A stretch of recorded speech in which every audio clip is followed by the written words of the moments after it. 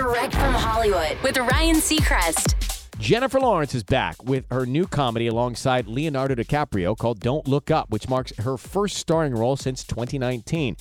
But it wasn't for lack of opportunities. It was a conscious decision to step away from the spotlight after a string of projects she didn't feel lived up to expectations. She tells Vanity Fair, "I was not pumping out the quality that I should have. I just think everybody had gotten sick of me. I'd gotten sick of me.